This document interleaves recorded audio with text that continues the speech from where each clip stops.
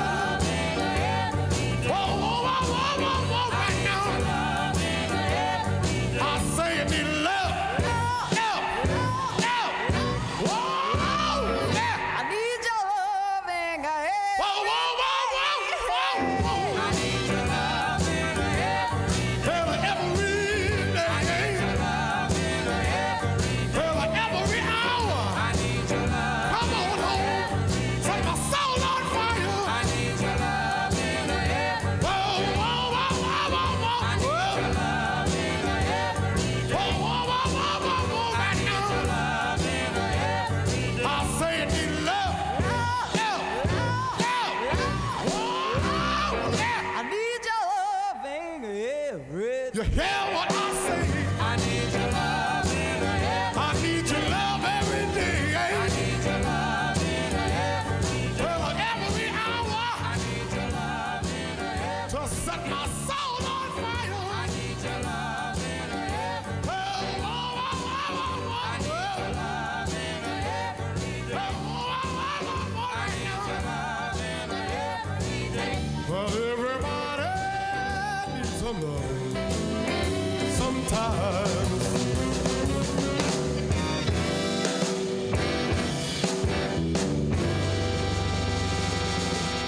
Whoa, whoa, whoa, whoa, whoa, whoa. I need your love in the air. Well, every day. I need your love in the air. Well, every hour. I need your love in the air. Set my soul on fire. Are you tired of swimming through a sea of podcasts? Are ye on a raft without a paddle? Well, gather around me, sea dogs, and get aboard me pirate ship as we set sail for the seas of MutinyRadio.fm. From there, you can captain your own pirate ship as you sail through over 44 different shows for all of your listening pleasures.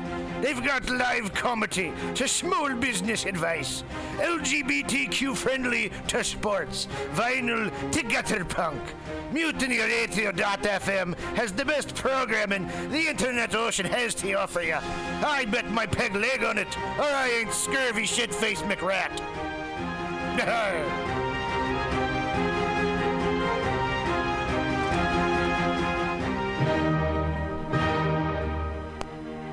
Good evening there, my friends here at MutinyRadio.fm. Chester Cashcock here, and giving you my love and regard as well as movies over there. And I just wanted to let you guys know that anytime I go swimming in my vault of rare coins and piles of filthy cash, I can't help but listen to Pamtastic's Comedy Clubhouse every Friday from 8 to 10 p.m. I mean, if anyone who knows anything about comedy knows that Pamtastic's books the best of San Francisco and beyond's underground comics. It's a great showcase, and they have a fun time at Pamtastic's deep in the Mission District, where you can laugh off your tushy for a mere $5 every Friday to 10 p.m. And I laugh because $5, I mean, that's what I use to wipe my tushy with. So to laugh it off for a mere $5 is indubitious. But if you can't make it to Mutiny Radio, well, don't even worry. Don't fret at all. You can simply download the podcast post-show and giggle in the comfort of anywhere, like your Aspen summer home on the mountain ridge with the kayak feeling. So all you got to do is just go to podcastics.pcrcollective.org/comedy clubhouse, or you can listen live every Friday from 8 to 10 p.m. as your host Pam Benjamin brings you the best comedy from San Francisco and beyond the universe. And what's better than the universe? It's a cash cock, honey. Yeah.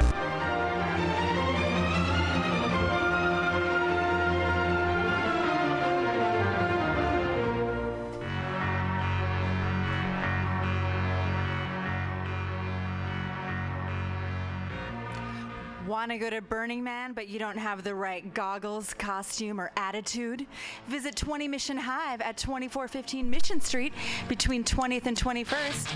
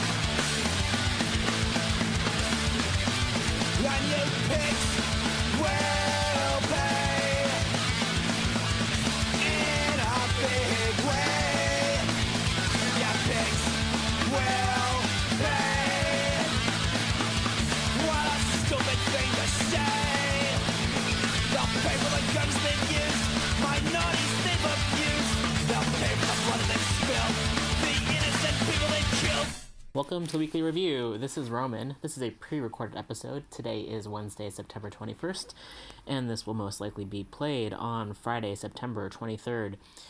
So just heard a song called Pigs Will Pay. That says it all. And for this week's episode, I am playing two clips. One is from 1966 of Stokely Carmichael speaking at UC Berkeley. So it's 50 years ago. And you can see...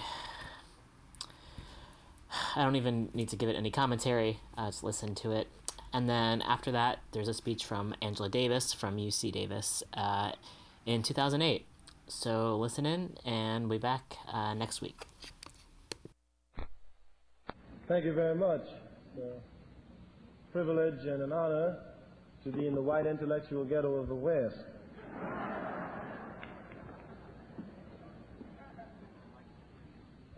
We wanted to do a couple of things before we started. The first is that based on the fact that SNCC, through the articulation of its program by its chairman, has been able to win elections in Georgia, Alabama, Maryland, and by our appearance here will win an election in California. 1968, I'm going to run for President of the United States.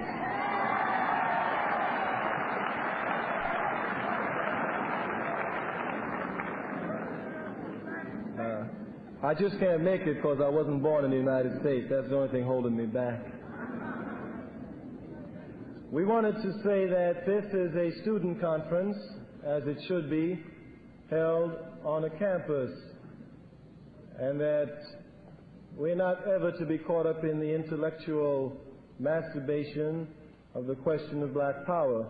That's a function of people who are advertisers that call themselves reporters.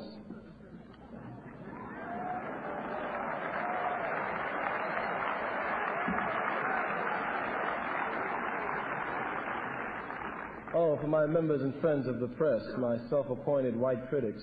I was reading Mr. Bernard Shaw 2 days ago, and I came across a very important quote, which I think is most apropos for you. He says, all criticism is a autobiography. Dig yourself.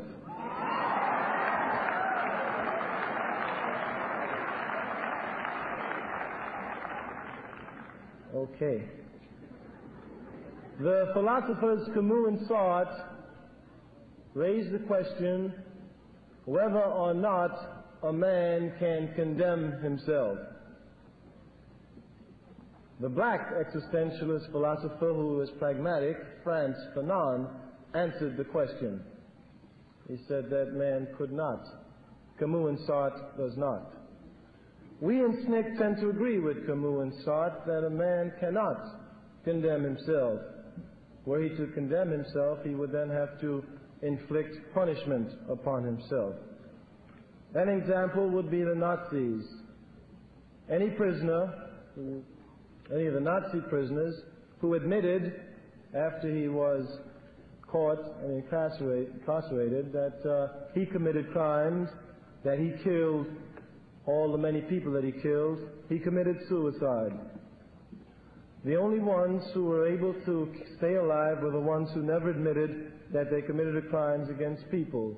That is, the ones who rationalized that Jews were not human beings and deserved to be killed, or that they were only following orders.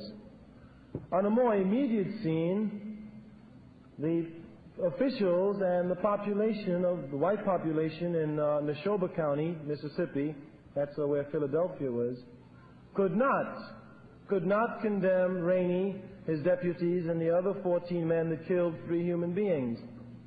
They could not, because they elected Mr. Rainey to do precisely what he did, and that for them to condemn him will be for them to condemn themselves.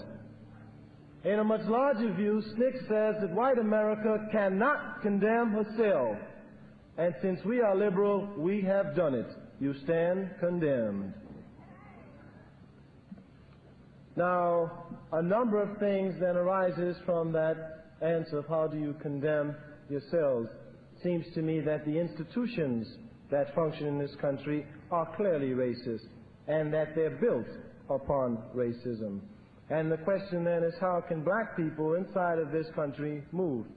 And then how can white people who say they're not a part of those institutions begin to move? And how then do we begin to clear away the obstacles that we have in this society that make us live like human beings? How can we begin to build institutions that will allow people to relate with each other as human beings? This country has never done that, especially around the country of white or black. Now, several people have been upset because we said that integration was irrelevant when initiated by blacks, and that in fact it was a subterfuge, an insidious subterfuge for the maintenance of white supremacy. Now, we maintain that in the past 6 years or so, this country has been feeding us a thalidomide drug of integration, and that some Negroes have been walking down a dream street talking about sitting next to white people, and that does not begin to solve the problem. That when we went to Mississippi, we did not go to sit next to Ross Barnett. We did not go to sit next to Jim Clark.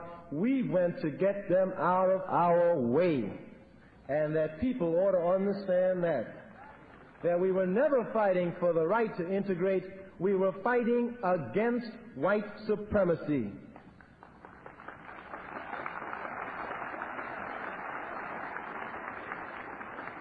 Now then, in order to understand white supremacy, we must dismiss the fallacious notion that white people can give anybody their freedom. No man can give anybody his freedom. A man is born free. You may enslave a man after he is born free. And that is in fact what this country does. It enslaves black people after they're born.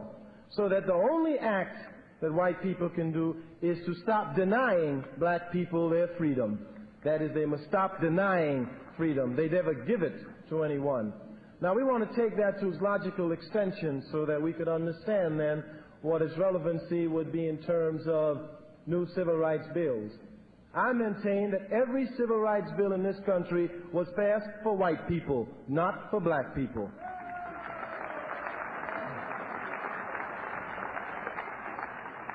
For example, I am black. I know that. I also know that while I am black, I am a human being. And therefore, I have the right to go into any public place. White people didn't know that.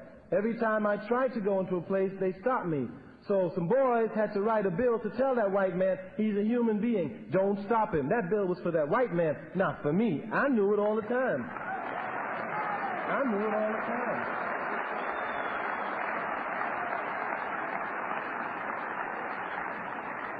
I knew that I could vote and that wasn't a privilege, it was my right. Every time I tried, I was shot, killed, or jailed, beaten, or economically deprived. So somebody had to write a bill for white people to tell them, when a black man comes to vote, don't bother him. That bill, again, was for white people, not for black people.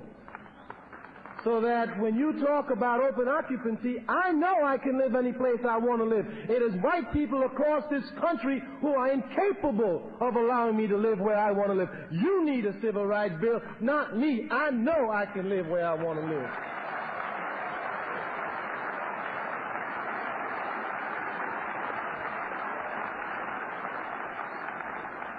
So that the failure to pass a civil rights bill isn't because of black power, isn't because of the Student Nonviolent Coordinating Committee, is not because of the rebellions that are occurring in the major cities. It is incapability of whites to deal with their own problems inside their own communities. That is the problem of the failure of the civil rights bill.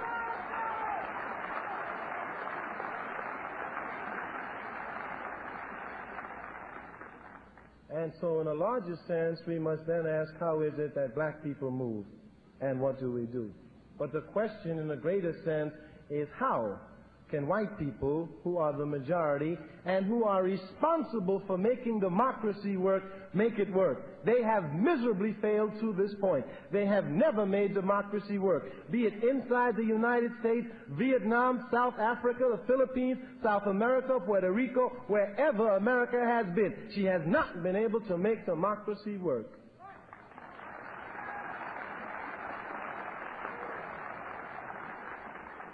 So that in a larger sense, we not only condemn the country for what is done internally, but we must condemn it for what it does externally. We see this country trying to rule the world, and someone must stand up and start articulating that this country is not God and cannot rule the world.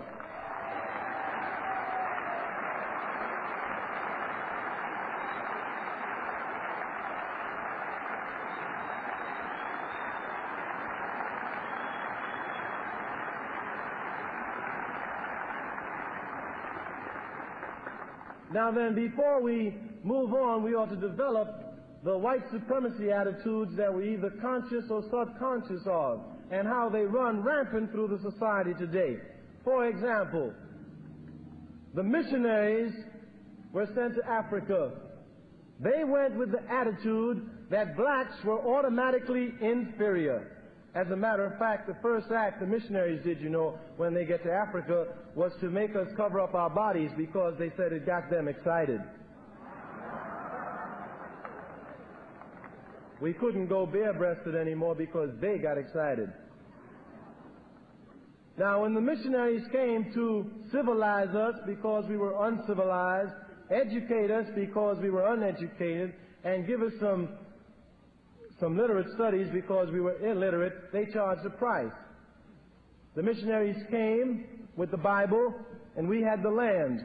When they left, they had the land, and we still have the Bible.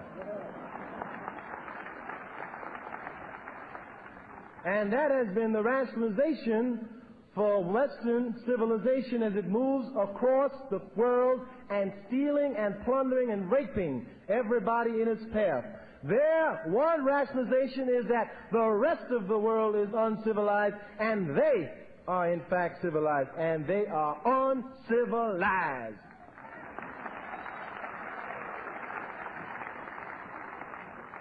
And that runs on today, you see, because what we have today is that we have what we call modern-day peace corps missionaries, and they come into our ghettos, and they head start, upward lift, bootstrap, and upward bound us into white society. Because they don't want to face the real problem, which is a man is poor for one reason and one reason only, because he does not have money, period. If you want to get rid of poverty, you give people money, period. And you ought not to tell me about people who don't work and you can't give people money without working, because if that were true, you'd have to start stopping Rockefeller, Bobby Kennedy, Lyndon Baines Johnson, Lady Bird Johnson, the Standard Oil, the Gulf Club, all of them. Including probably a large number of the Board of Trustees of this university.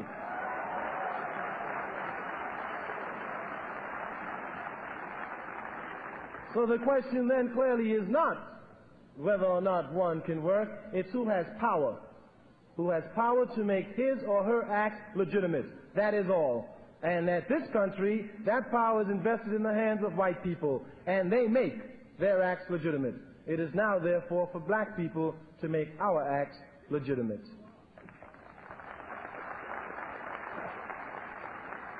Now, we are engaged in a psychological struggle in this country, and that is whether or not black people will have the right to use the words they want to use without white people giving their sanction to it. And that we maintain, whether they like it or not, we're going to use the word black power and let them address themselves to that. But that we are not going to wait for white people to sanction black power. We're tired waiting. Every time black people move in this country, they're forced to defend their position before they move. It's time that the people who are supposed to be defending their position do that. That's white people. They ought to start defending themselves as to why they have oppressed and exploited us. Now, it is clear that when this country started to move in terms of slavery, the reason for a man being picked as a slave was one reason, because of the color of his skin. If one was black, one was automatically inferior, inhuman, and therefore fit for slavery. So that the question of whether or not we are individually suppressed is nonsensical, and it's a downright lie. We are oppressed as a group because we are black, not because we're lazy, not because we're apathetic, not because we're stupid, not because we smell, not because we eat watermelon and have good rhythm. All right? That's for that. We are oppressed because we are black. And in order to get out of that oppression, one must wield the group power that one has, not the individual power, which this country then sets the criteria under which a man may come into it. That is what is called in this country as integration. You do what I tell you to do, and then we'll let you sit at the table with us. And that we are saying that we have to be opposed to that. We must now set a criteria, and that if there's going to be any integration, it's going to be a two-way thing. If you believe in integration, you can come live in what? You can send your children to the ghetto schools. Let's talk about that. If you believe in integration, then we're going to start adopting us some white people to live in our neighborhood.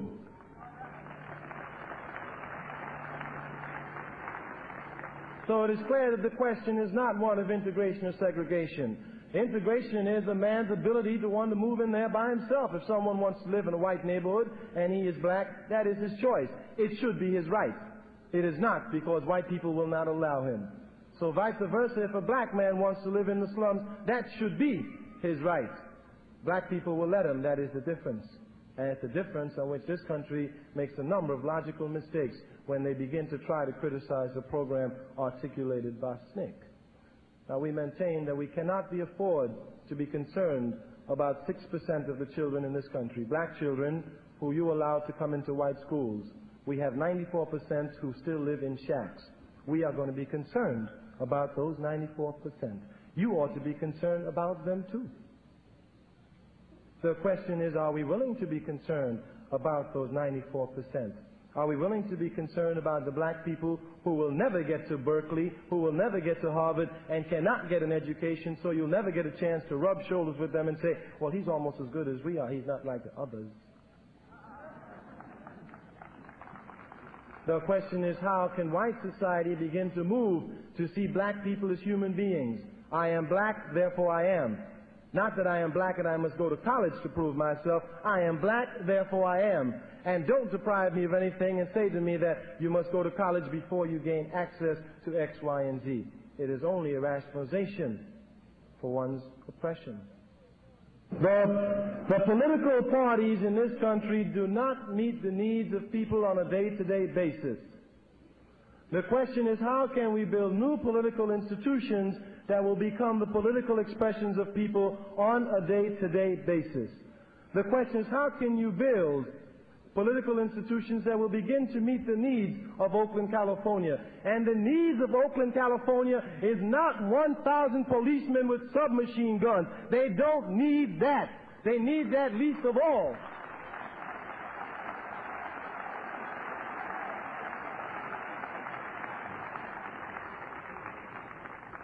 The question is, how can we build institutions where those people can begin to function on a day-to-day basis, where they can get decent jobs, where they can get decent houses, and where they can begin to participate in the policy and major decisions that affect their lives. That's what they need, not Gestapo troops, because this is not 1942, and if you play like Nazis, we're playing back with you this time around. Get hip to that.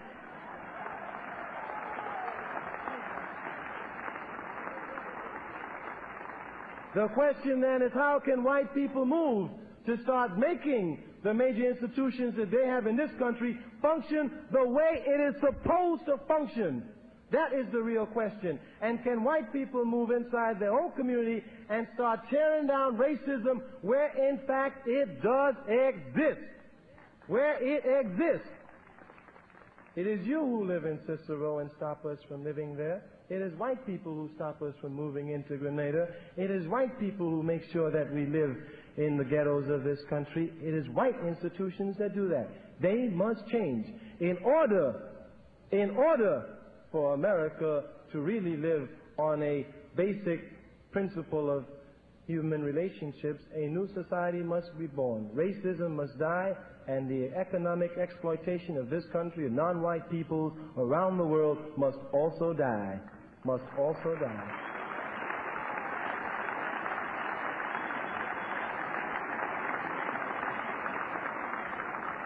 Now, there are several programs that we have in the South among some poor white communities. We're trying to organize poor whites on a base where they can begin to move around the question of economic exploitation and political disfranchisement. We know, we've heard the theory several times, but few people are willing to go into there. The question is, can the white activist not try to be a Pepsi generation who comes alive in the black community, but can he be a man who's willing to move into the white community and start organizing where the organization is needed? Can he do that?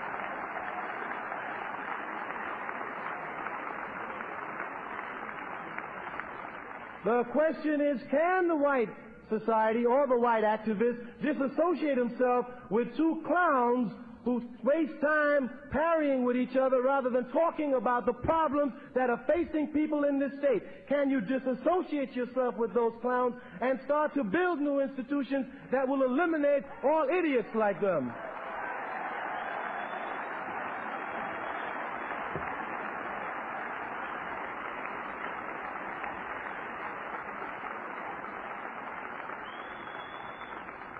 And the question is, if we are going to do that, when and where do we start and how do we start? We maintain that we must start doing that inside the white community. Our own personal position politically is that we don't think the Democratic Party represents the needs of black people. We know it don't.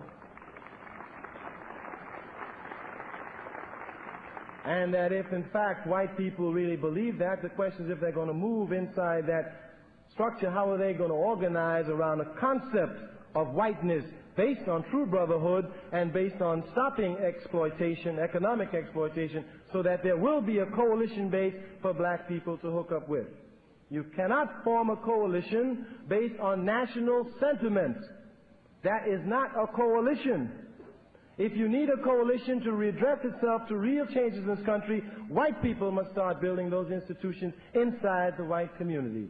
And that is the real question, I think, facing the white activists today. Can they, in fact, begin to move into and tear down the institutions which have put us all in a trick bag that we've been into for the last 100 years. I don't think that we should follow what many people say, that we should fight to be leaders of tomorrow. Frederick Douglass said that the youth should fight to be leaders today. And God knows we need to be leaders today, because the men who run this country are sick. Are sick.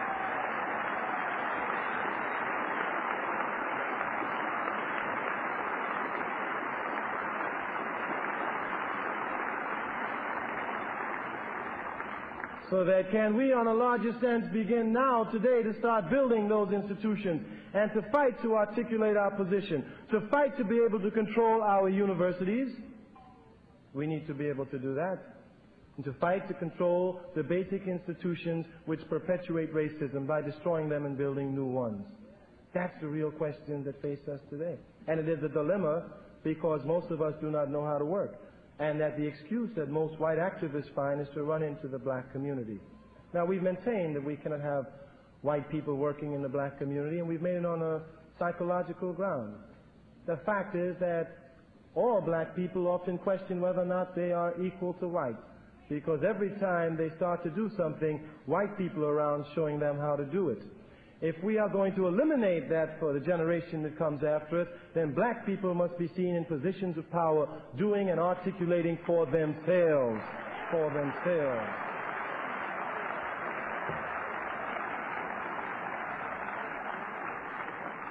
That is not to say that one is a reverse racist. It is to say that one is moving in a healthy ground. It is to say what the philosopher Sartre says. One is becoming an anti-racist racist. And this country can't understand that. Maybe it's because it's all caught up in racism. But I think what you have in SNCC is an anti-racist racism. We are against racists. Now, if everybody who's white see themselves as a racist and then see us against them, they're speaking from their own guilt position, not ours.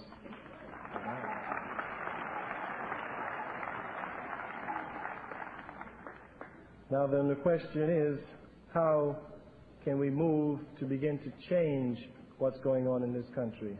I maintain, as we have in SNCC, that the war in Vietnam is an illegal and immoral war.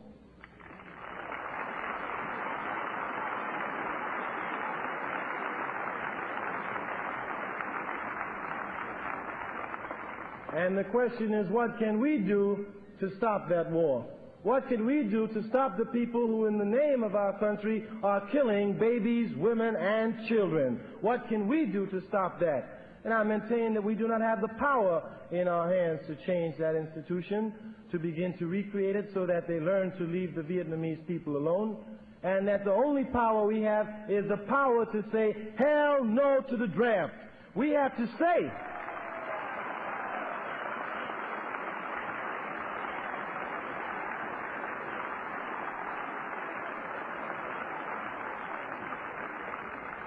we have to say to ourselves that there is a higher law than the law of a racist named McNamara.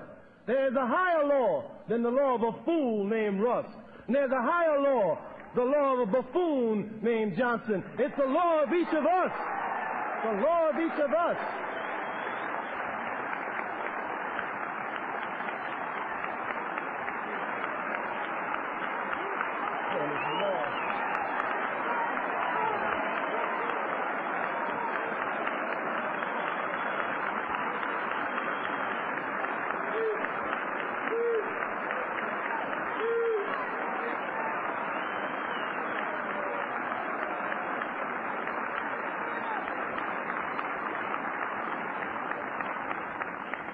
It is the law of each of us saying that we will not allow them to make us hired killers. We will stand packed. We will not kill anybody that they say kill. And if we decide to kill, we're going to decide who we're going to kill.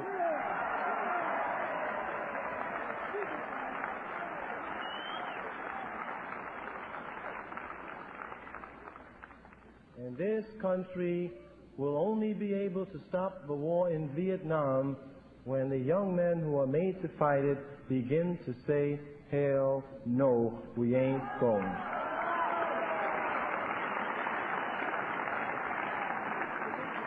Now then, as a failure, because the peace movement has been unable to get off the college campuses where everybody has a 2S and not going to get drafted anyway. And the question is, how can you move out of that into the white ghettos of this country and begin to articulate a position for those white students who do not want to go? We cannot do that. It is something sometimes ironic that many of the peace groups have beginning to call us violent and say they can no longer support us, and we are in fact the most militant organization, peace or civil rights or human rights, against the war in Vietnam in this country today. There isn't one organization that has begun to meet our stance on the war in Vietnam. Because we not only say we are against the war in Vietnam, we are against the draft. We are against the draft. No man has the right to take a man for 2 years and train him to be a killer. A man should decide what he wants to do with his life.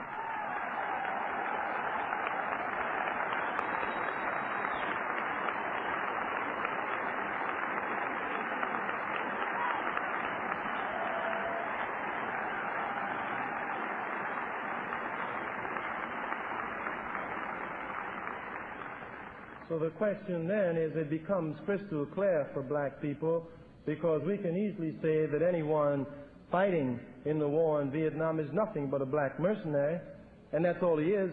Anytime a black man leaves a country where he can't vote to supposedly deliver the vote for somebody else, he's a black mercenary. Anytime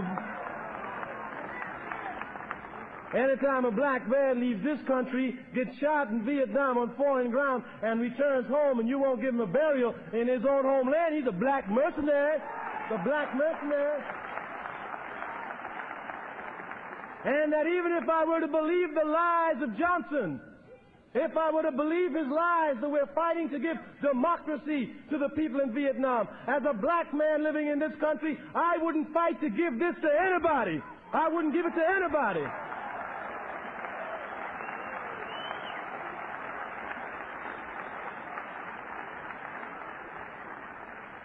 So that we have to use our bodies and our minds in the only way that we see fit.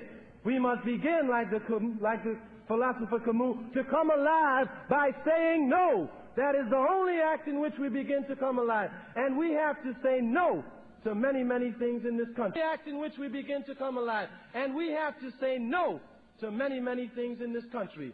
This country is a nation of thieves. It has stole everything it had, beginning with black people. Beginning with black people.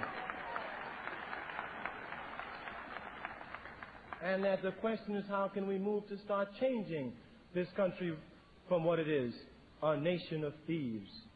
This country cannot justify any longer its existence. We have become the policemen of the world. The Marines are at our disposal to always bring democracy. And if the Vietnamese don't want democracy, well, damn it, we'll just wipe them the hell out, because they don't deserve to live if they won't have our way of life. There is then, in a larger sense, what do you do on your university campus? Do you raise questions about the 100 black students who were kicked off campus a couple of weeks ago? 800? 800? And how does that question begin to move? Do you begin to relate people outside of the ivory tower on a university wall? Do you think you're capable of building those human relationships as the country now stands? You're fooling yourself. It is impossible for white and black people to talk about building a relationship based on humanity when the country is the way it is, when the institutions are clearly against us. We've taken all the myths of this country and we found them to be nothing but downright lies. This country told us that if we worked hard, we would succeed. And if that were true, we would own this country lock, stock, and barrel. Lock, stock, and barrel. Lock, stock, and barrel. It is we who have picked the cotton for nothing. It is we who are the maids in the kitchens of liberal white people. It is we who are the janitors, the porters, the elevator men, the we who sweep up your college floors. Yes, it is we who are the hardest workers and the lowest paid, and the lowest paid. And that it is nonsensical for people to start talking about human relationships until they're willing to build new institutions. Black people are economically insecure. White liberals are economically secure. Can you begin to build an economic coalition? Are the liberals willing to share their salaries with the economically insecure black people they so much love? Then if you're not, are you willing to start building new institutions that will provide economic security for black people? That's the question we want to deal with. That's the question we want to deal with.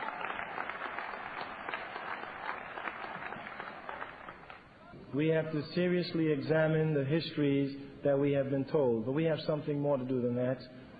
American students are perhaps the most politically unsophisticated students in the world. In the world. In the world. Across every country in this world, while we were growing up, students were leading the major revolutions of their countries. We have not been able to do that. They have been politically aware of their existence. In South America, our neighbors down below the border have one every 24 hours just to remind us that they're politically aware.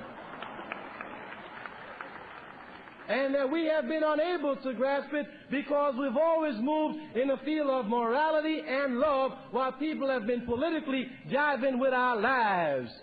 And the question is, how do we now move politically and stop trying to move morally? You can't move morally against a man like Brown and Reagan. You've got to move politically to put them out of business. You've got to move politically.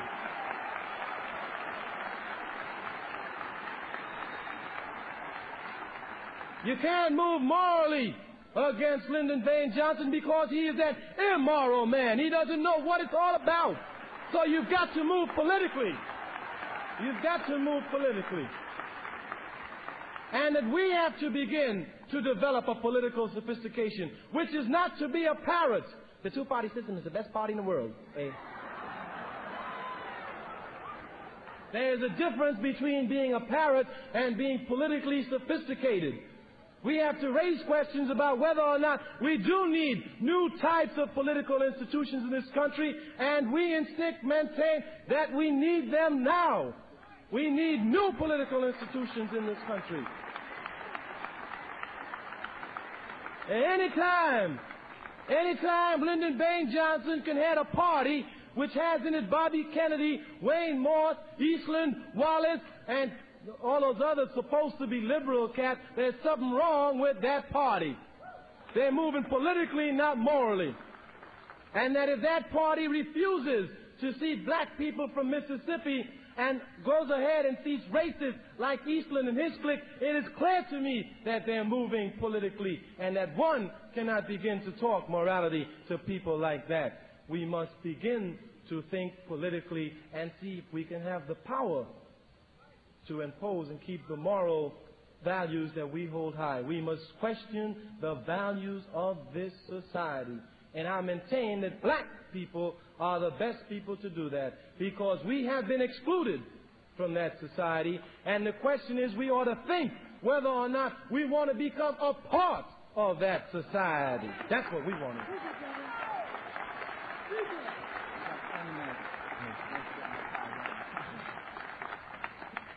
And that is precisely what it seems to me that the Student Nonviolent Coordinating Committee is doing. We are raising questions about this country. I do not want to be a part of the American pie. The American pie means raping South Africa, beating Vietnam, beating South America, raping the Philippines, raping every country you've been in. I don't want any of your blood money. I don't want it. Don't want to be part of that system. And the question is, how do we raise those questions? How do we raise them as activists? How do we begin to raise them?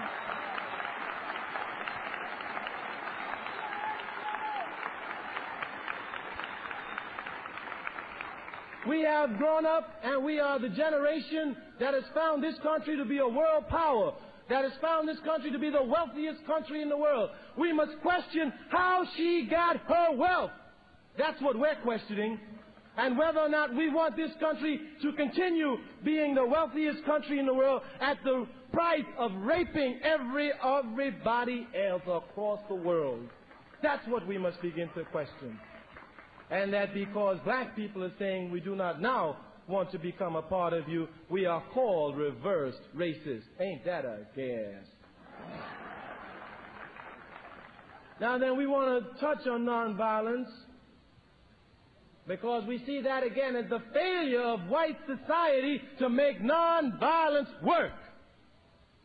I was always surprised at Quakers who came to Alabama and counseled me to be nonviolent, but didn't have the guts to start talking to James Clark to be nonviolent.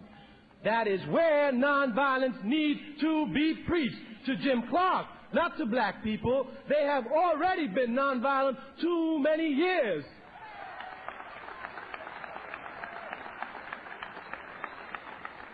The question is, can white people conduct their nonviolent schools in Cicero, where they belong to be conducted, not among black people in Mississippi?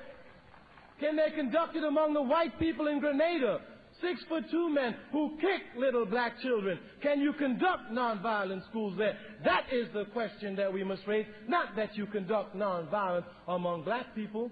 Can you name me one black man today who's killed anybody white and is still alive? Even after rebellion, when some black brothers throw some bricks and bottles, 10,000 of them have to pay the crime. Because when the white policeman comes in, anybody who's black is arrested because we all look alike.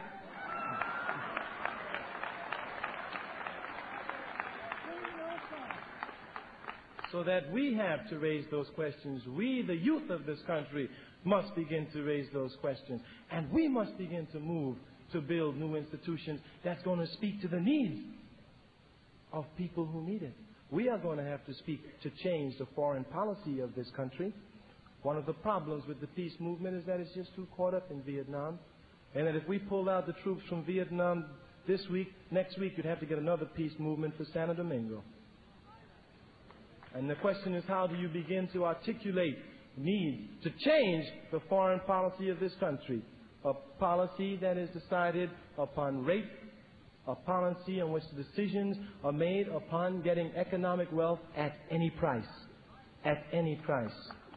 Now we articulate that we therefore have to hook up with black people around the world, and that hookup is not only psychological but becomes very real. If South America today were to rebel and black people were to shoot the hell out of all the white people there, as they should, then Standard Oil would crumble tomorrow. If South Africa were to go today, Chase Manhattan Bank would crumble tomorrow. If Zimbabwe, which is called Rhodesia by white people, were to go tomorrow, General Electric would cave in on the East Coast. The question is, how do we stop those institutions that are so willing to fight against communist aggression but closes their eye to racist oppression? That is the question that you raise. Can this country do that? Now, many people talk about pulling out of Vietnam. What will happen? If we pull out of Vietnam, there will be one less aggressor in there. We won't be there. We won't be there. And so the question is, how do we articulate those positions? And we cannot begin to articulate them from the same assumptions that the people in the country speak, because they speak from different assumptions than I assume what the youth in this country are talking about. That we're not talking about a policy or aid or sending Peace Corps people in to teach people how to read and write and build houses while we steal their raw materials from them. Is that what we're talking about? Because that's all we do. What underdeveloped countries need information on how to become industrialized so they can keep their raw materials where they have it, produce them, and sell it to this country for the price it's supposed to pay. Not that we produce it and sell it back to them for a profit and keep sending our modern-day missionaries in, calling them the sons of Kennedy. And that if the youth are going to participate in that program, how do you raise those questions where you begin to control that Peace Corps program? How do you begin to raise them? How do we raise the questions of poverty? The assumption for this country is that if someone is poor, they are poor because of their own individual blight. Oh, they weren't born on the right side of town. They had too many children. They went in the army too early. Their father was a drunk. They didn't care about school. They made a mistake. That's a lot of nonsense. Poverty is well calculated in this country. It is well calculated. And the reason why the poverty program won't work is because the calculators of poverty are administering it. That's why it won't work.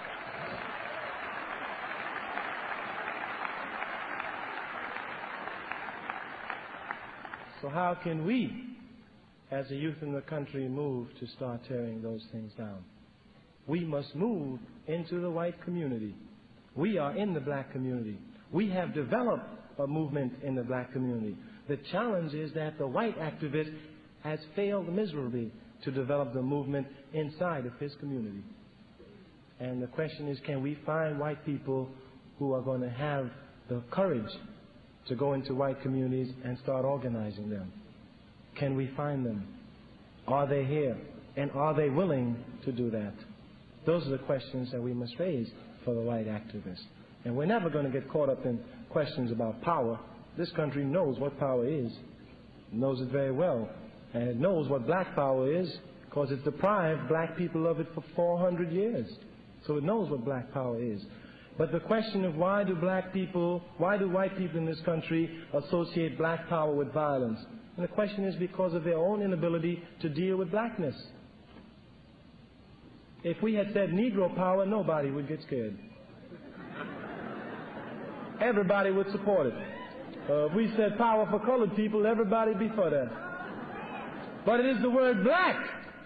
It is the word black that bothers people in this country, and that's their problem, not mine. Their problem.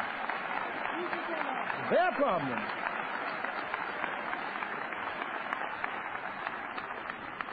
Now, there's one modern day lie that we want to attack and then move on very quickly, and that is the lie that move on very quickly, and that is the lie that says anything all black is bad. Now, you're all college university crowd. You've taken your basic logic course. You know about a major premise and minor premise. So people have been telling me anything all black is bad. Let's make that our major premise. Major premise. Anything all black is bad. Minor premise or particular premise. I am all black. Therefore.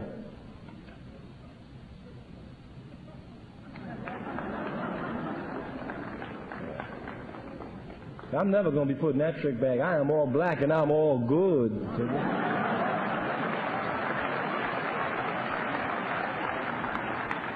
Anything all black is not necessarily bad. Anything all black is only bad when you use force to keep whites out. Now that's what white people have done in this country, and they're projecting their same fears and guilt on us, and we won't have it. We won't have it. Let them handle their own fears and their own guilt. Let them find their own psychologists. We refuse to be the therapy for white society any longer. We have gone mad trying to do it. We have gone starved, raving mad trying to do it. I look at Dr. King on television every single day, and I say to myself, now there is a man.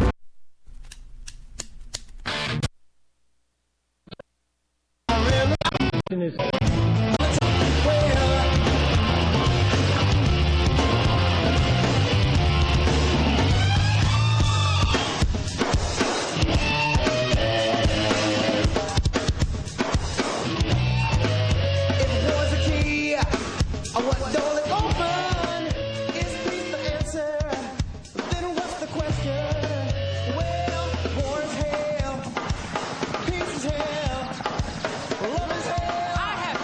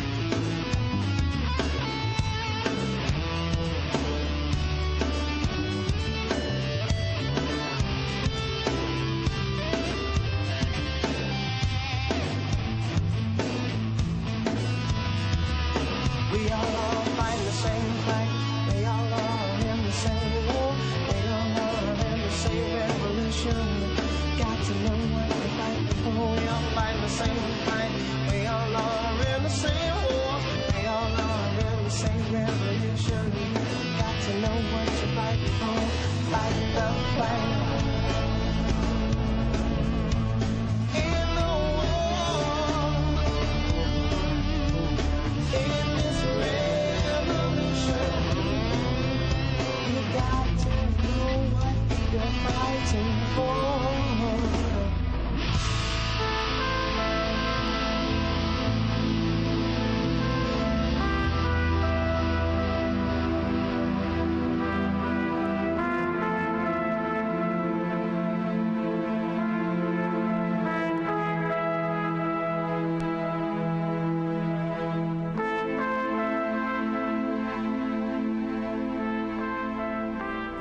If I had time, I would talk at length about how my own world has vastly transformed since I was a child growing up in what was at that time the most segregated city in the South, Birmingham, Alabama. So maybe I'll give you an abbreviated version.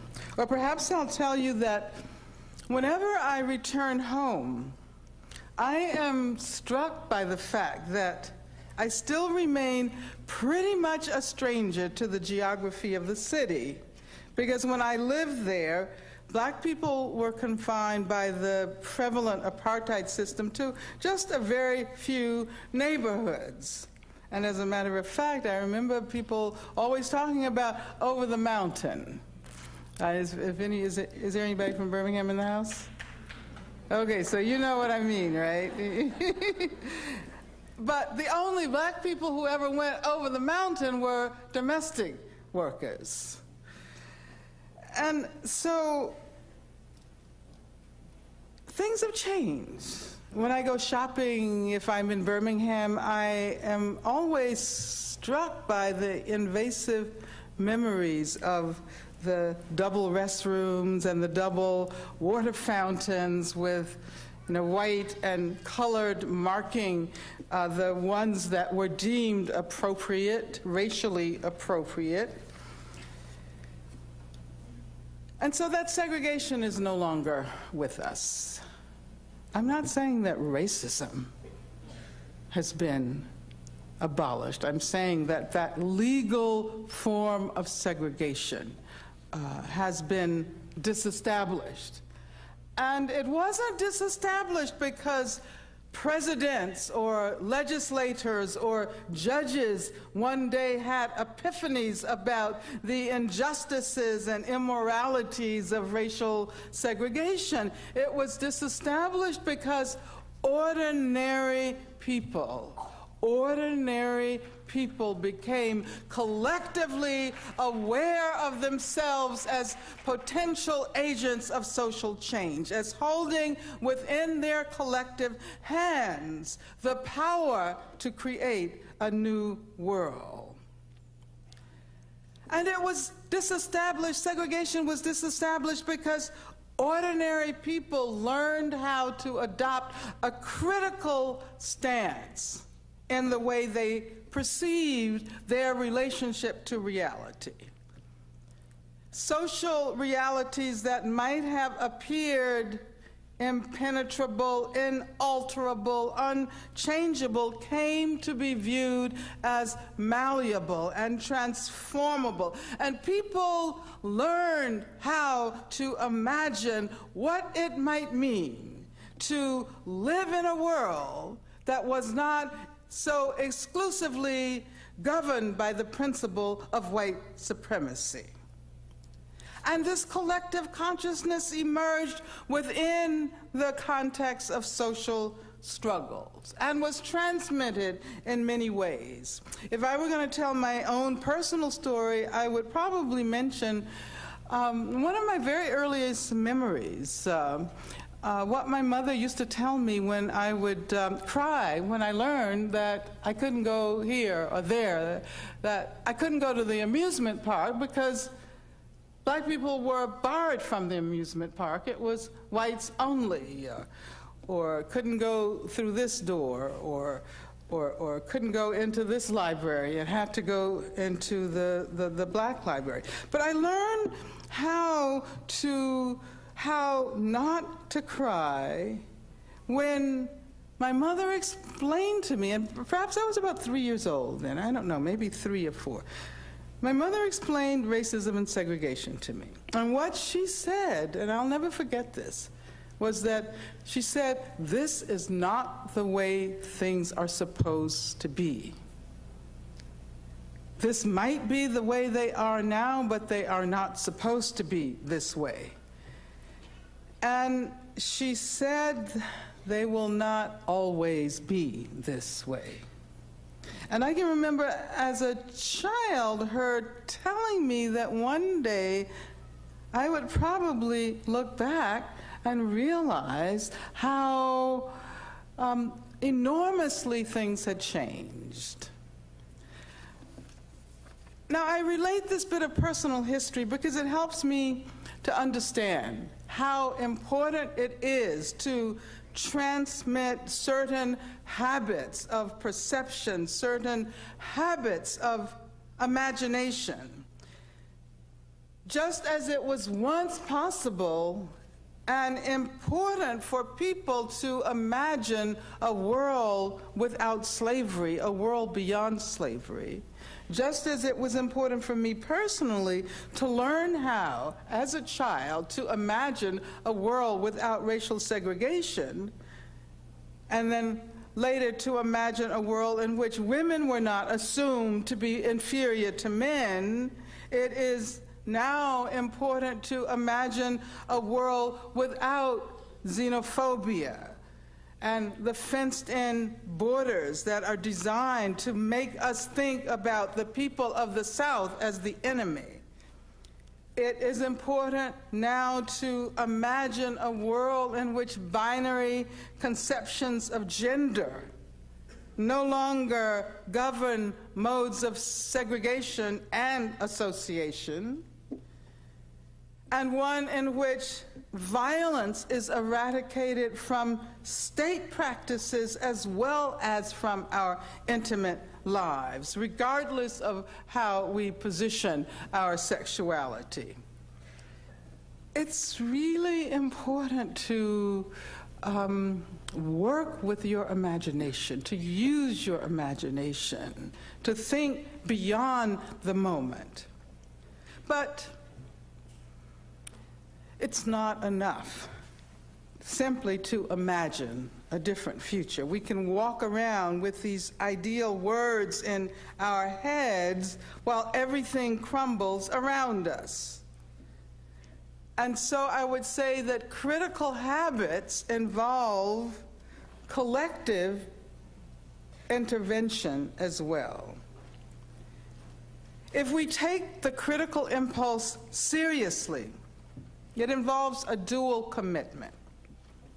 I would say, first of all, a commitment to use knowledge in a transformative way. And I assume that many of you here are students, am I right? Okay. Well, let's see, where are the students in the house?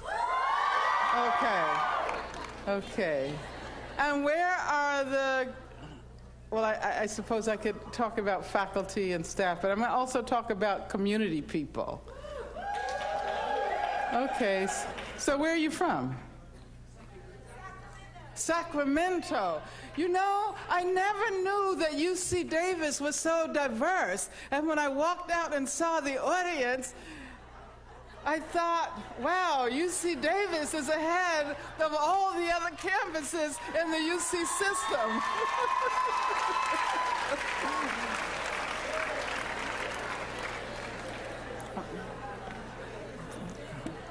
But I actually know what's going on. And I know that some of you are planning a major demonstration soon around the issue of the underrepresentation of students of color in the University of California. Okay. And of course, we assume that the knowledge that matters comes from places like this, where people who are here, both faculty and students, engaged in the full-time pursuit of knowledge, right? We're supposed to be the intelligentsia, right? But I would like us to think about knowledge in a much broader way. This is one site for the production of knowledge, but knowledge gets produced in other sites as well. And especially for students who come from backgrounds where they know what poverty means, what racism means. It's extremely important not to discount the learning that happens in our communities, the learning that happens on the job, the learning that happens in the course of organizing trade unions. So when I say knowledge, I'm not talking about the specialized knowledge. I'm not only talking about that specialized knowledge. I'm talking about knowledge in a broader sense. And so, as I was saying, the critical impulse which I want to suggest we need to develop involves a commitment to use knowledge in a transformative way, to use knowledge as a way of helping us to remake the world so that it is better for all of its inhabitants. And I'm not only talking about human beings. This critical impulse means that we have to absolutely refuse to attribute any kind of permanency to that which is, simply because it is. There's another aspect of what we might call a critical posture towards the world. And in my opinion, this is where feminism comes in. And I'll talk about feminism a little later, but I want us to think about feminism much more broadly than we usually do. I want to think about feminism as encouraging us to adopt critical habits toward the tools we use. And I'm talking about, when I say tools, I'm talking about the conceptual tools. That means our concepts, our vocabularies, and not only in the academy, but also in organizing practices, because it's, it occurs to me that, we have all of these different languages, and we assume that some are more important than others. We have all of these different vocabularies, and we don't share the meanings of these words. So, I can say struggle, and I know that there are some people who will understand exactly what I mean when I say struggle. There are other people, struggle? What is that? Now, before I move on to talk about some of the aspects of our contemporary world that desperately need changing, I want to make two important points. And one has to do with the tendency to erase the contributions of those who have perhaps done the most to bring about progressive change. And the second point has to do with the difference between the change we want, the change we struggle for on the one hand, and the change we actually achieve, the changing change that we actually achieve. Now, first of all, we're gathered here under the auspices of the Women's Resources and Research Center. Let's give them a hand.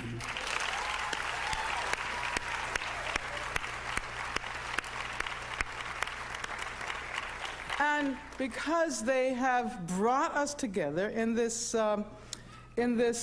temporary community that we constitute, and there are quite a few people here, I'm totally impressed. I'm impressed with the Women's Resource Center. I'm impressed with UC Davis. I'm impressed with the Sacramento community. We should figure out later on, before we break up, how to use this. So I think what I'm going to do at the end is ask people who are organizationally affiliated and who are involved in some of the campaigns for radical change, whether it be abolition of the prison system, whether it be against violence against women, to come up to the front. And we'll be sort of like church, right? If you feel so inspired to offer, you don't have to offer any money, but you can offer your bodies and your minds and your time. So remind me, we have to do that before we break up this evening. So as I was saying, often those who contribute most powerfully to movements for radical social change are erased in the histories that are transmitted from generation to generation. And I like to use the civil rights movement as an example, because it's historical for me. Even I was quite young, and so I have an experience of it, but I have to think about it as history as well. And also because everybody in this country knows who Reverend Martin Luther King is, right? Everybody knows. Can you think of any person in the United States of America who has not heard the name Martin Luther King? I mean, even in places like Arizona, where they really resisted the birthday, the observance of the birthday. And I think this is great. This is a change that happened, but it may not have been entirely the change that we wanted, because we aren't really informed about the conditions under which that particular leadership developed. And we assume that because there was someone called Dr. Martin Luther King Jr., he appeared on the scene in Montgomery, he was the Messiah, and this whole movement developed. I mean, that's what I call the Messiah complex in terms of our notions of leadership, right? And it seems to me that the greatness of Dr. King resided precisely in his capacity to learn his leadership abilities, to acquire his leadership abilities from the people who had organized that movement, to listen to them. And as a matter of fact, most people don't even know that it was a group of black women who organized the Montgomery bus boycott. Most people haven't heard of the name Joanne Robinson, even though she wrote a book called The Montgomery Bus Boycott and the Women Who Started It, because that messes with the paradigm, right? You're supposed to think that it's these great, heroic male leaders who are the motors of history. And how could you possibly measure up to someone like that? And what you don't realize is that the real work happened long before Dr. King ever thought of associating himself with those struggles. As a matter of fact, do you know why he ended up being the spokesperson? Because all the black ministers in Montgomery had been involved in, all of these confusing debates, and there were contradictions, and you couldn't ask this one because you know how ministers, some of you know how ministers are, right? Those of you from Sacramento. And so the idea was to choose this young man who had just arrived in town and who hadn't had an opportunity to get embroiled in all of the debates and who really didn't know very much anyway. Which isn't to say young people don't know very much. They do. They know a great deal. But he was considered to be the easiest choice. And so basically the women selected Dr. King as the spokesperson for the work that they were doing. Now, this isn't the history that we learn, is it? I mean, we don't know about Joanne Robinson, who taught at Alabama State University and was the chair of the Alabama Women's Political Association, how she and the members of her organization were trying to start a boycott. They had planned that, and they had tried on several occasions. And then finally, when Rosa Parks got arrested, and Rosa Parks was an organizer. She wasn't a tired woman. You know? She wasn't the individual you always see portrayed, especially in the visual portrayals of her, as sort of the one black woman who manages to make it to the ranks of the heroic historical figures alone. She was an organizer. She was a trained organizer. And when she was arrested, Joanne Robinson got a couple of her students. They stayed up all night long.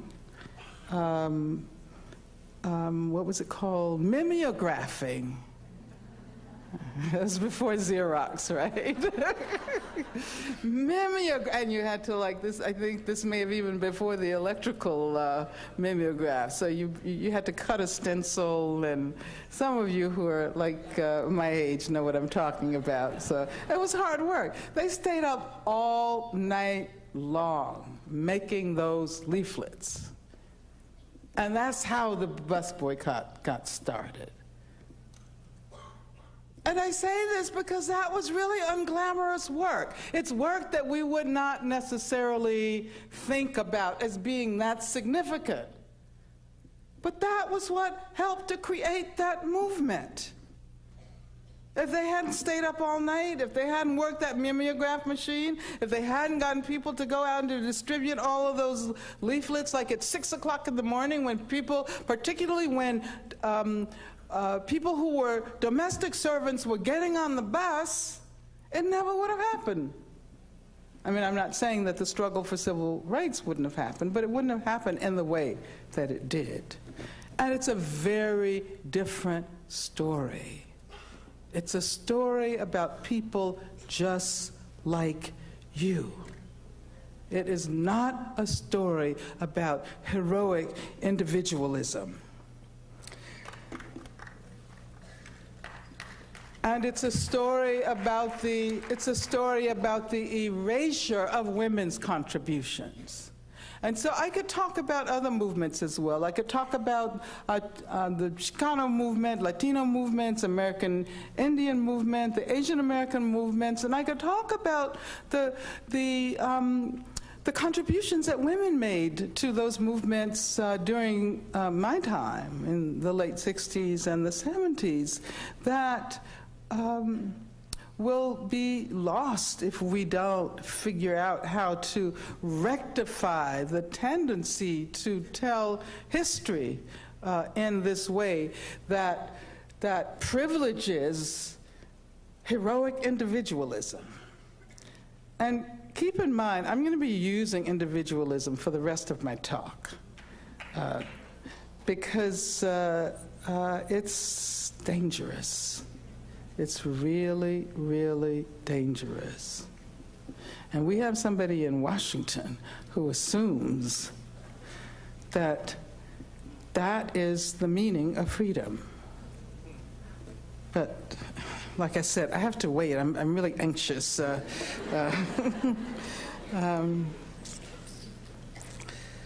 But, okay, the second point I wanted to make is that the victories we do win are not always the victories we fought for. But we should celebrate them nonetheless. This is the year in which the Black Panther Party celebrates its 40th anniversary.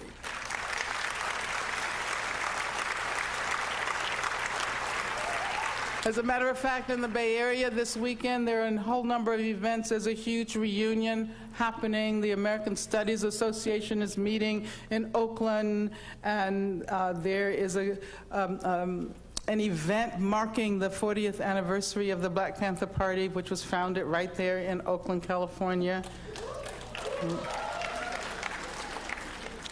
And if some of you know the history of the Black Panther Party, you know that it came about because a few people decided they wanted to do something about rampant police violence in the city of Oakland.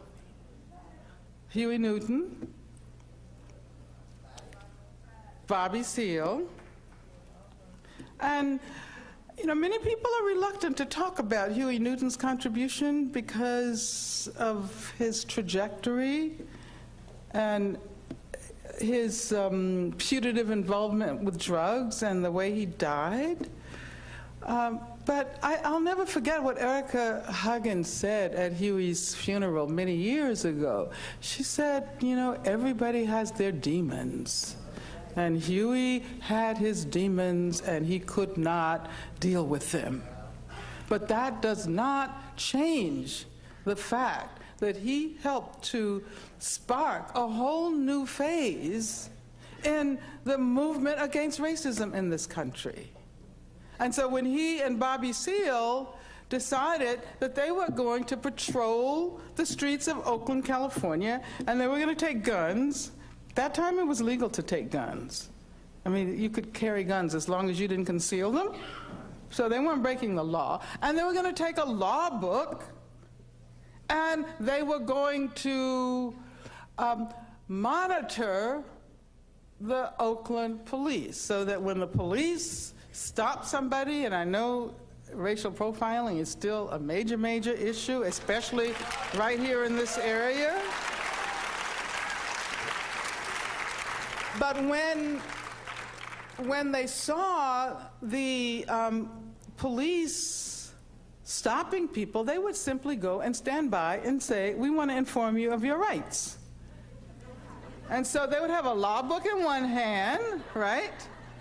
And then they would have their gun in the other hand. And, I don't want to romanticize guns. I really don't. I don't want to romanticize violence or representations of violence. But what I can say is that was an amazing feat of the imagination. That was an amazing feat of the imagination. Because it demonstrated that the kinds of strategies we had accepted as transformative, the civil rights strategies, worked only up to a certain point. And we didn't have to stop there. We could go further. I mean, this was their way, and I have to stop talking about this in a minute because I'm running out of time.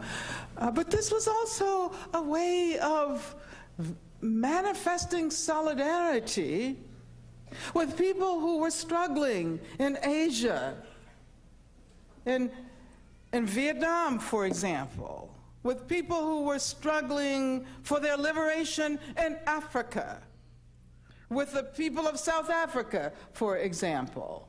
I mean, this is how I interpret the symbolic meaning of the weapons.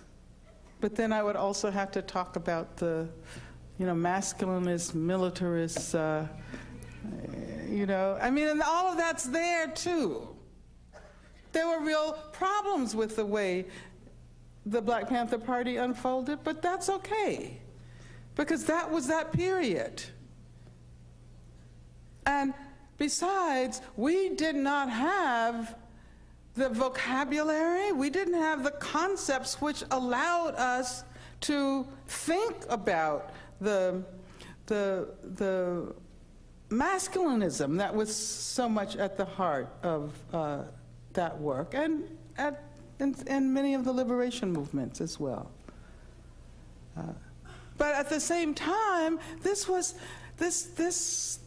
move by Huey and Bobby and others had a powerful impact on people all over the country and all over the world. I mean, I was studying in Frankfurt, Germany, and when I learned about what had happened in Oakland, California, I said, it's time to go home. And I'm sure many people responded in exactly the way I did. And then you had organizations developing in places like Brazil, Black Panther Party of Brazil, Israel, a Black Panther Party in Israel, and many other countries all over the world. So this was quite amazing. So they didn't stop police violence. They didn't stop racial profiling. But they achieved a lot of other changes. And we could talk about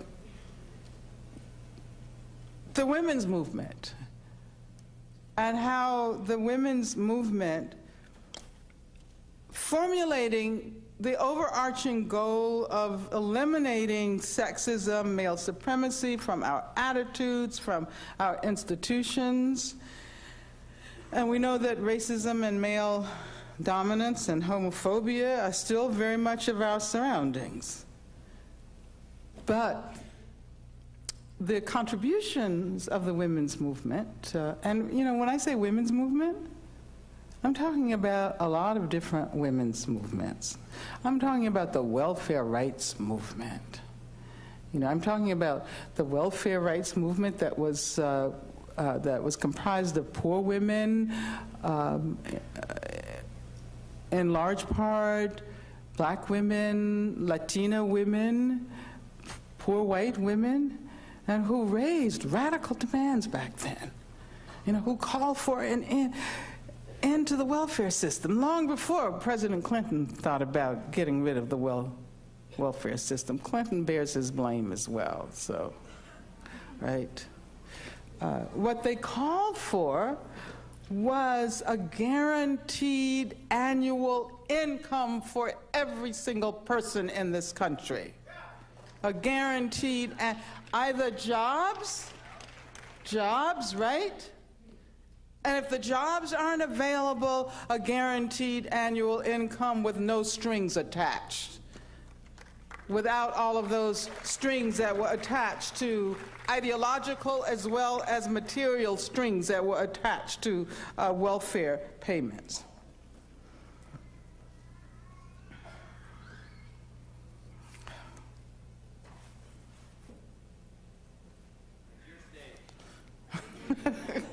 No, I would really like to have some conversation with you, so I think I better really move on. I'm just looking at my notes, and I wanted to say something about, in talking about historical change, I wanted to say something about the thwarted efforts of socialism in Eastern Europe.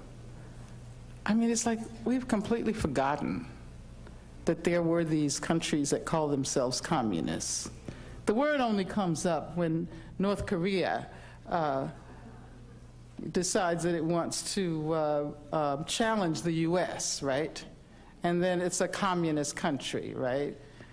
Or when Fidel Castro or the people of Cuba stand up to George Bush, and it's like communist Cuba.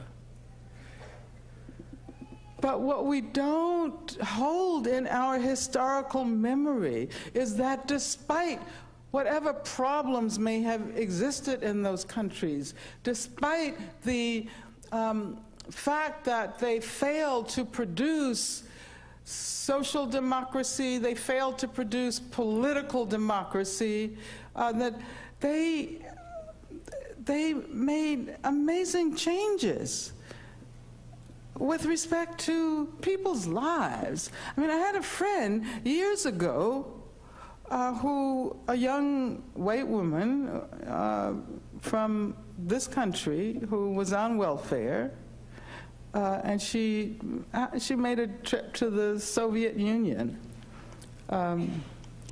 and she actually wanted to get a university education, but couldn't because she was on welfare and had a child and all of that. So, I mean, this is an individual solution, of course. So she actually decided to move to Moscow. And she ended up, at that time, I'll never forget, she was like just so amazed. She said, you know, my rent is practically nothing. I have free child care.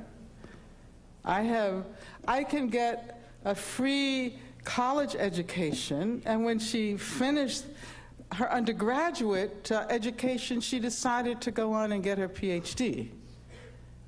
And then she's still there. She stayed. But, you know, free health care. The health care system is in such a crisis in this country.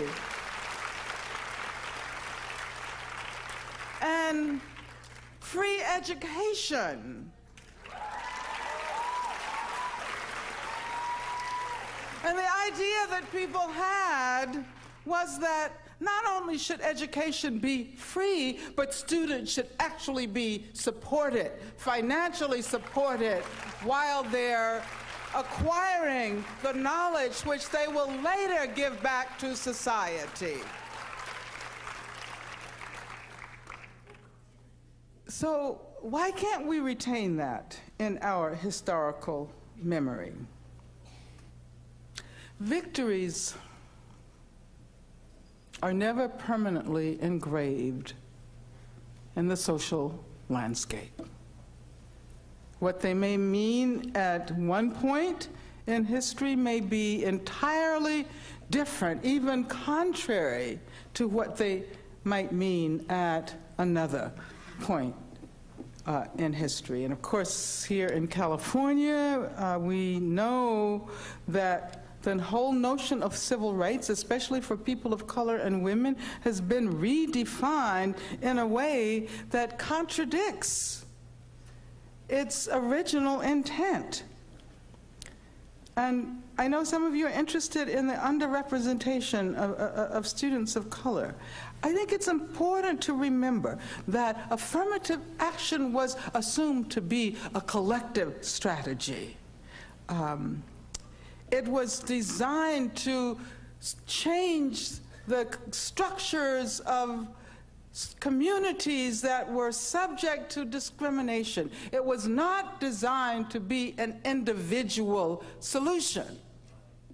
And so what we have now is this very individualized, I'm talking about individualism again, take note of that, this very individualized interpretation that pits individual white men who are members of a class that has been a bearer of historical privilege against groups and classes that have suffered historical discrimination. And we don't see that contradiction. We don't see that contradiction. But what I should say is that this does not mean that the struggle for affirmative action was a mistake, since it is now so often redefined as reverse discrimination. It means that social meanings are socially constructed and that we cannot leave it up to the state to create those meanings. And I mean the state in the broadest possible sense, right? I mean, I'm not only talking about government, but I am talking about government in Washington. And, you know, I can't get started talking about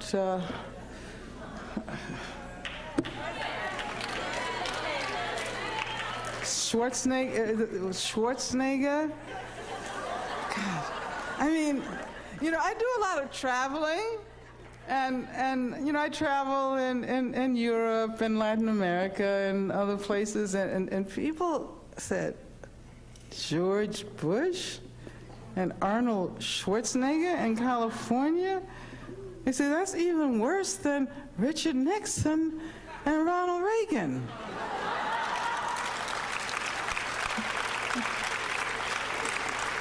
Because, of course, Barbara mentioned that I was on the, you know, I don't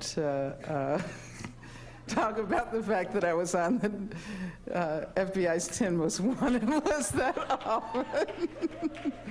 But Richard Nixon was president and Ronald Reagan was governor of California at that time, yeah. And Richard Nixon, you know, publicly said on several occasions that I was a terrorist. So you can imagine how I think about this label, terrorist, today, right? But let me get back to my notes. So what I was saying is that social meanings are socially constructed, and we cannot leave it up to the state to produce those meanings. And because we are always encouraged to conceptualize change only as it affects individuals, there is this dangerous individualism to which I referred earlier, not unrelated to the individualism of capitalism, possessive individualism. And this dangerous individualism is bound to transform the collective victories that we win. And so if we imagine these victories as community victories, and they are transformed into individual victories, then we seek out heroic examples.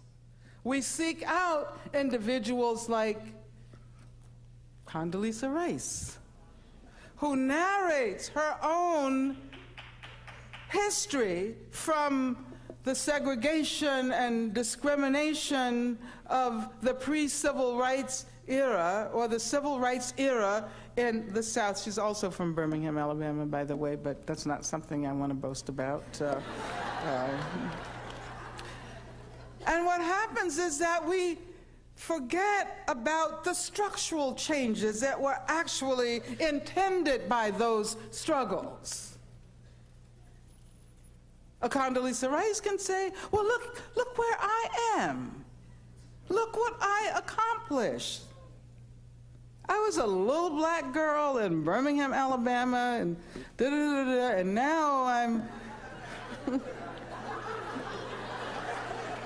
running around the world making war.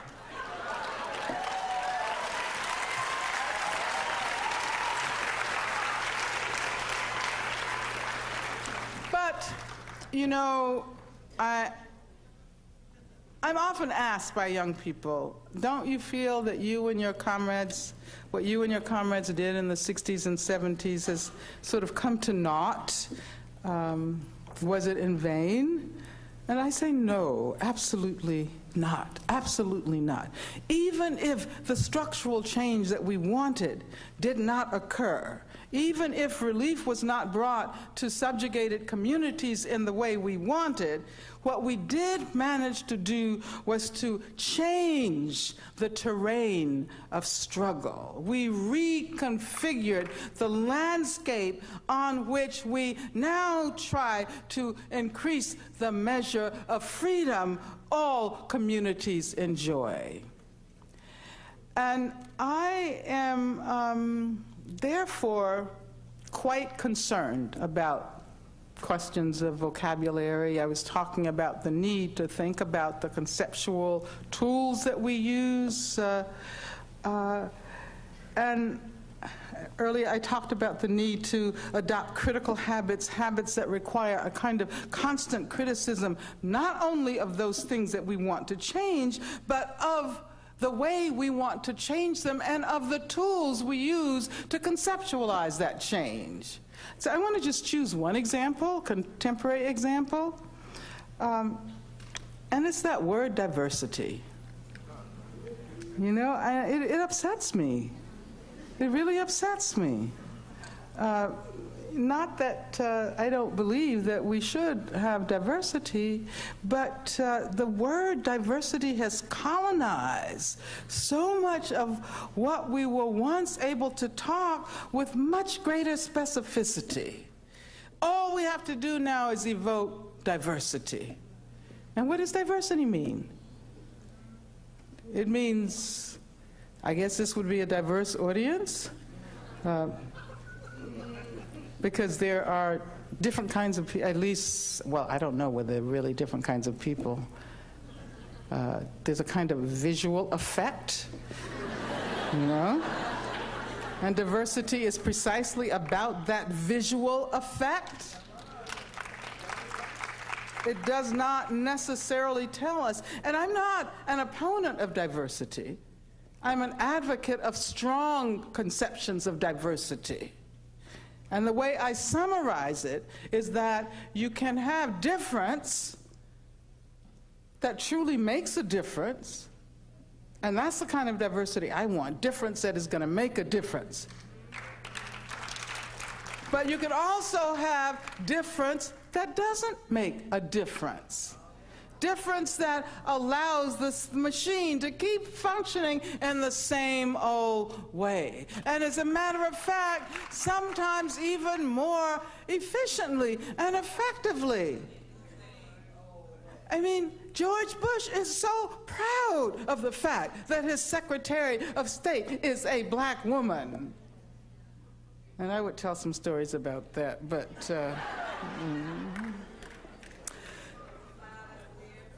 if we embrace weak notions of diversity, it is a concept that promotes, it seems to me, a hidden individualization of problems and solutions that ought to be collective. It is a concept that can, unless we redefine it in its strongest version, that can leave structures of inequality and injustice intact. And what I think is really immensely important for our purposes this afternoon, diversity is a concept that provincializes our relationship to the world.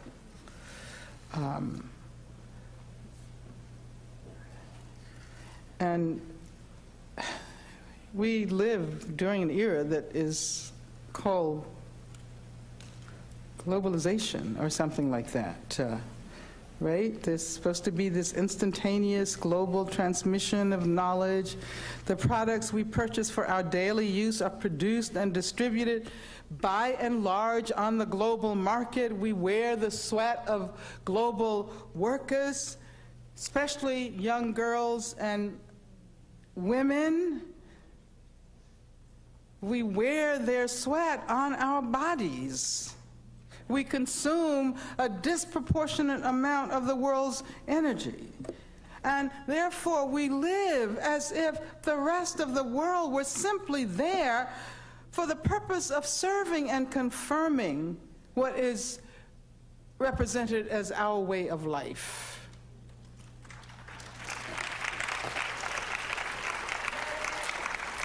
And I said before that I was trying to avoid mention of George Bush, the man who throughout the world stands for the worst, most xenophobic, most bellicose, most racist, most exploitive elements of this country. And I'm personally embarrassed by having to be represented on a global arena by a figure such as George Bush. But embarrassment is perhaps too weak of a term, right? Yeah. Maybe I should talk about my absolute revulsion that wars are being conducted in our names. and that torture is being justified in our name, and that democracy has become a watchword for the most abominable violations of human rights. And, you know, as someone who's been around for a long time, and you're going to be really surprised at how quickly you begin to get old. So prepare yourself for it. I mean, you can't imagine it now, but then those of us who are old can't really imagine being old either, so I always put it that way, because we always think of ourselves, you know, as, and I mean, I think that's important. We should.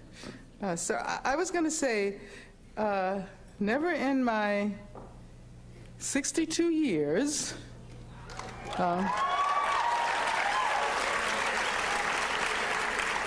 could I have imagined that the hegemony of ultra right-wing conservatives would produce the kind of situation we find ourselves in today.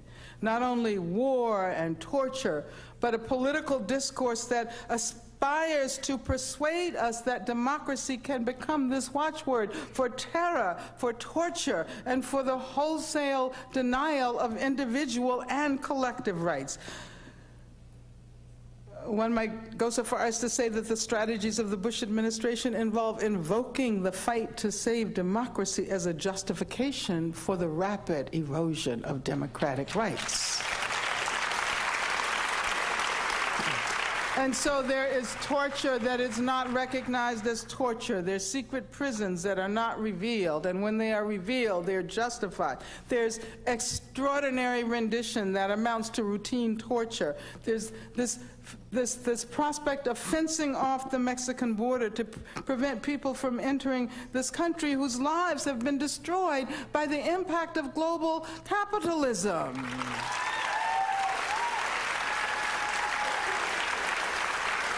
And of course, we need to tell Arnold Schwarzenegger that the prison situation is horrendous. And California is at the very bottom of the list. 2.2 million people are behind bars, which means that the United States incarcerates proportionately more people than any other country in the world. And the prison has also become the paradigm for new modes of democracy or capitalism. You know, it occurred to me that if you listen to Bush say democracy, just replace that with capitalism. I mean, it makes a lot more sense. The strategies make a lot more sense, because it's not really about democracy. This is a depressing situation. It's really depressing. But it doesn't have to be depressing. And it's only depressing if you assume that the way things are today is the way they will be tomorrow. Only if you assume that the way things are today is the way they will be tomorrow. And I'll go back to what my mother told me. This is not the way they are supposed to be, and they do not have to remain this way.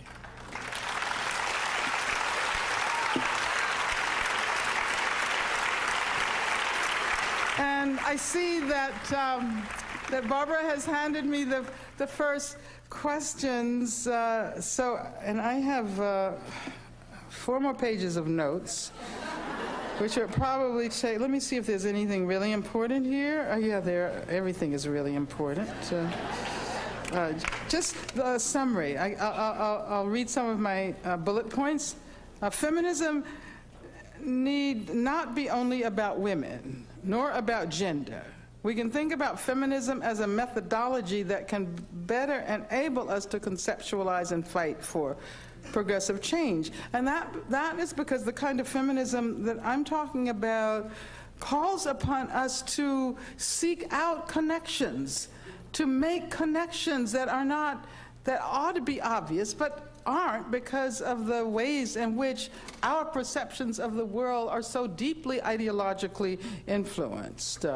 So I wanted to ask, what is the relationship between the movement against sexual violence, which we usually think about as individualized, sexual violence against women even. So what is the connection between state violence, state sexual violence against women? Think about that. We assume that it's only the individual that can be the perpetrator of such violence, and we excuse the state, even though we see what happens in Abu Ghraib, even though we see what happens in Guantanamo, even though we see how sexual coercion, which has been a part of the daily routines of women in prison for decades and decades. And I'm talking, I always like to point out that we take the strip search and the cavity search for granted as something that women deserve just because they happen to be in a place that's called a prison, that they get to be sexually assaulted. And I can point out that I experienced that myself when I was in jail. And it does not feel any different from sexual assault by an individual. So we need to make those connections. And we need to incorporate this into our Take Back the Night marches, for example, those connections between state violence and what we might call privatized individual violence. And then I'll just tell you what I was going to talk about Mumia Abu-Jamal, so maybe someone can ask me a question. I was going to talk about a number of cases, taking the opportunity, since I do have, somebody told me it was, what did you say? Your stage. It's my stage, so. So I was going to take the opportunity, since it's temporarily my stage, to talk about some of the work that I'm so passionately involved in and committed to. I was going to mention the case of Mumia Abu-Jamal. I was going to mention the case of Leonard Peltier. I was going to mention the case of the Cuban Five in Florida.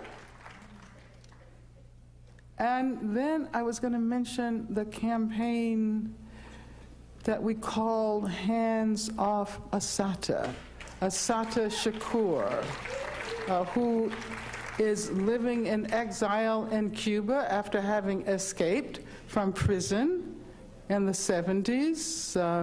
Not very many people escape from prison. Assata should be applauded. She got away. She got away. And she's written a wonderful autobiography, which if you haven't read, you should. It's called simply Assata.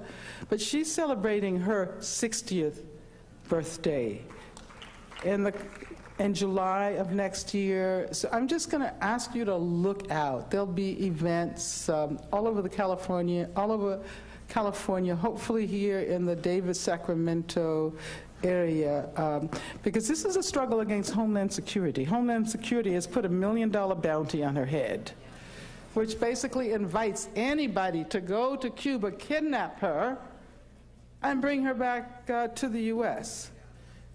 And we can bring her back, but first we have to free her. And so I want to close by saying that with a very, very simple message, a very simple plea.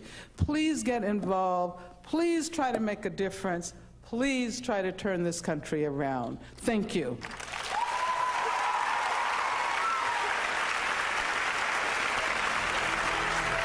Thank you.